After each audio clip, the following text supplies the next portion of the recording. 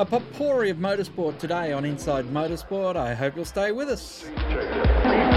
Lachlan Mansell joins us on the line, and Lachlan, Wakefield Park played host to a very interesting historic meeting. Indeed, we played host to the 40th anniversary of Australia's first all-historic race meeting, which was held at the now defunct Amaroo Park circuit way back in 1976. So commemorated 40 years since that race meeting, and at Wakefield Park we had a massive assortment of pre-1961 cars and motorcycles.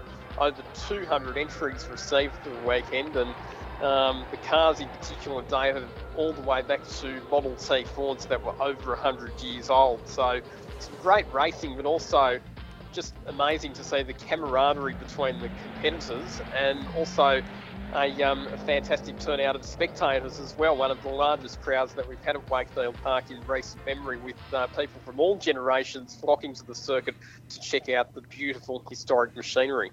In 40 years, historic motor racing has really become quite a popular event. I think one of the things that makes it so popular, Craig, is the fact that it appeals to all different generations, because you've got the older people who like to reminisce about the cars that they grew up with, but then you've got the younger generation people who want to see what it was like to be racing back in the olden days. So, we had a lot of families at Wakefield over the weekend with kids, parents and grandparents all turning out at the circuit to check out the beautiful old cars and bikes. Was it open wheelers as well as sedans and bikes? Well, it was. In fact, there weren't a whole lot of sedans, to be honest. In the cars, it was very much sports cars and some of the earlier open wheel type cars that were participating in both racing and regularity. So the sorts of cars that we had were cars like the MGTC, the Austin 7, and then you had the very early days of prototype sports cars, things like Elfin Streamliners, that were among the first purpose-built racing cars. And then in the motorcycles, you had a lot of the bikes from the pre-World War II era, which were basically built up from a variety of different components that people just found around the place. And you had the sidecars. We had them racing as well, and the sidecars are amazing to watch, because the rider has to ride fast, but the passenger has to lean at all different angles to make sure that the vehicle can corner properly. Yeah, there's quite a skill that we don't see all that often these days in contemporary motor racing. Now, Lockie, interestingly enough, since we last spoke, Winton Motor Raceway, the sister circuit for Wakefield Park, or really the Big Daddy circuit, it has been announced that the V8 supercars will continue on racing there, and that's great news for that northeastern part of Victoria. And great to have support from the Victorian state government as well, who've made a funding contribution to enable the supercars to return in 2017. The government's going to assist with promotion of the event. Supercars are also going to assist the Benalla Auto Club with promotion of the event. And it's an endorsement from the government about the benefit that that particular race meeting brings to the northeastern Victorian region. Now, Lachlan, last weekend at Winton, very interesting in the history of Formula Ford, where we had a different sanctioning body from CAMS being the host of a round of the National Formula Ford Series. Big news it was too, the first time since the introduction of National Formula Ford back in 1970 that a round of the series has not been sanctioned by CAMS. It was actually sanctioned instead by the AASA, the Australian Autosport Alliance, which is part of the Benalla Auto Club group. Great that the AASA have recognised Formula Ford as being the exceptional development category that it is, and still the most popular pathway for young drivers out of go-karts who aspire to a professional racing career. And on the track it was good as well, because we had plenty of entertainment throughout the weekend. Young Jordan Boys claiming his first round victory in the National Formula Ford Series, but Leanne Tanner finishing second overall and maintaining her lead in the National Formula Ford Series of 32 points with one round to go.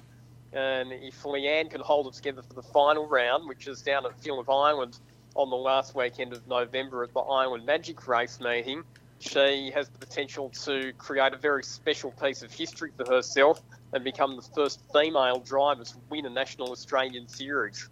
Yeah, it's interesting the way that Formula Ford has been approached since its mulch much vaunted axing from championship status, but Jordan Boys, you mentioned about how it's a step from karting, and Jordan Boys had been a young karter for many years, working his way up through the ranks and now putting those skills to good use. And I guess the weekend was a chance for him to really show his wares. Indeed. So he's done things like the Rotax Pro Tour and some of the AKA go-kart series as well over the years.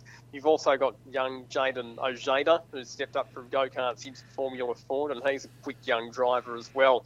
He set the lap record at Winton over the weekend, and the other standout performer for mine was Will Brown, who again finished on the podium for the weekend. He's contesting 3 different national series this year, Will Brown, running in the Australian CAMS Jayco Australian Formula 4 Championship, the Toyota 86 Series, and the Australian Formula Ford Series. And out of those 3 series, he's leading 2 of them at the moment and coming second in the other one. So really demonstrating that he has the ability to jump between different types of race cars and adapts quickly to all of them.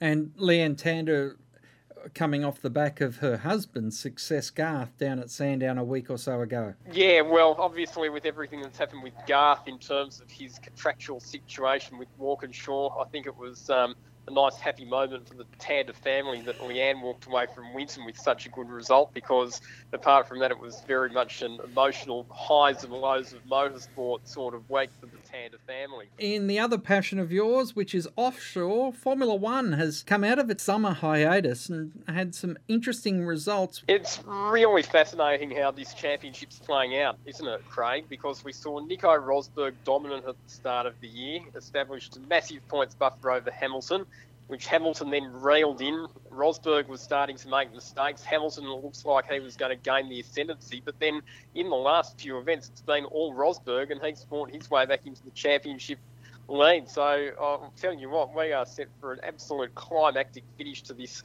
season, and it looks like it's going to come right down to the very last race of the year in Abu Dhabi. Yeah, and all the while, the smiling assassin Daniel Ricciardo has been picking up some very solid results with podiums and really putting the cat amongst the pigeons, or should I say the cat among the 3-star pigeons of the Mercedes drivers. There's no doubt that every time Daniel Ricciardo jumps in the F1 car, he gets the absolute most out of that car. And even with the challenge presented by his young teammate Max Verstappen this year, he's still been overall the quicker of the 2 Red Bull drivers. And a lot of commentators who are far more of an expert in Formula One than I am are saying that he's the very best driver on the grid at the moment. So we can only hope that with the regulation changes for next year, from an Australian point of view, that the Red Bull becomes more competitive and gives Ricciardo the opportunity to win races more frequently and fight for the championship.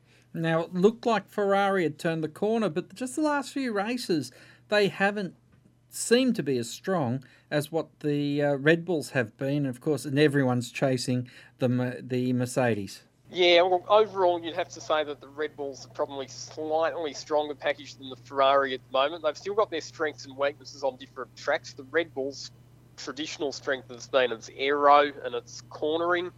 The Ferrari's probably a bit better in the circuits that have got slower corners and longer straights.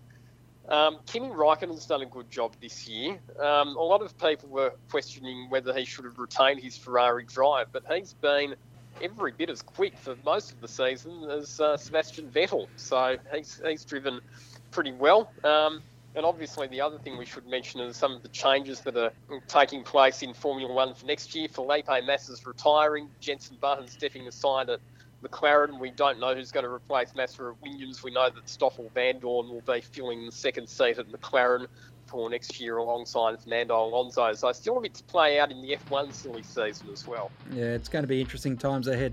Lachlan, always a pleasure, and we should mention that people can have a listen to you up there at the mountain for the V8 Ute series, which is going to be a major part of the support package in 2 weeks' time.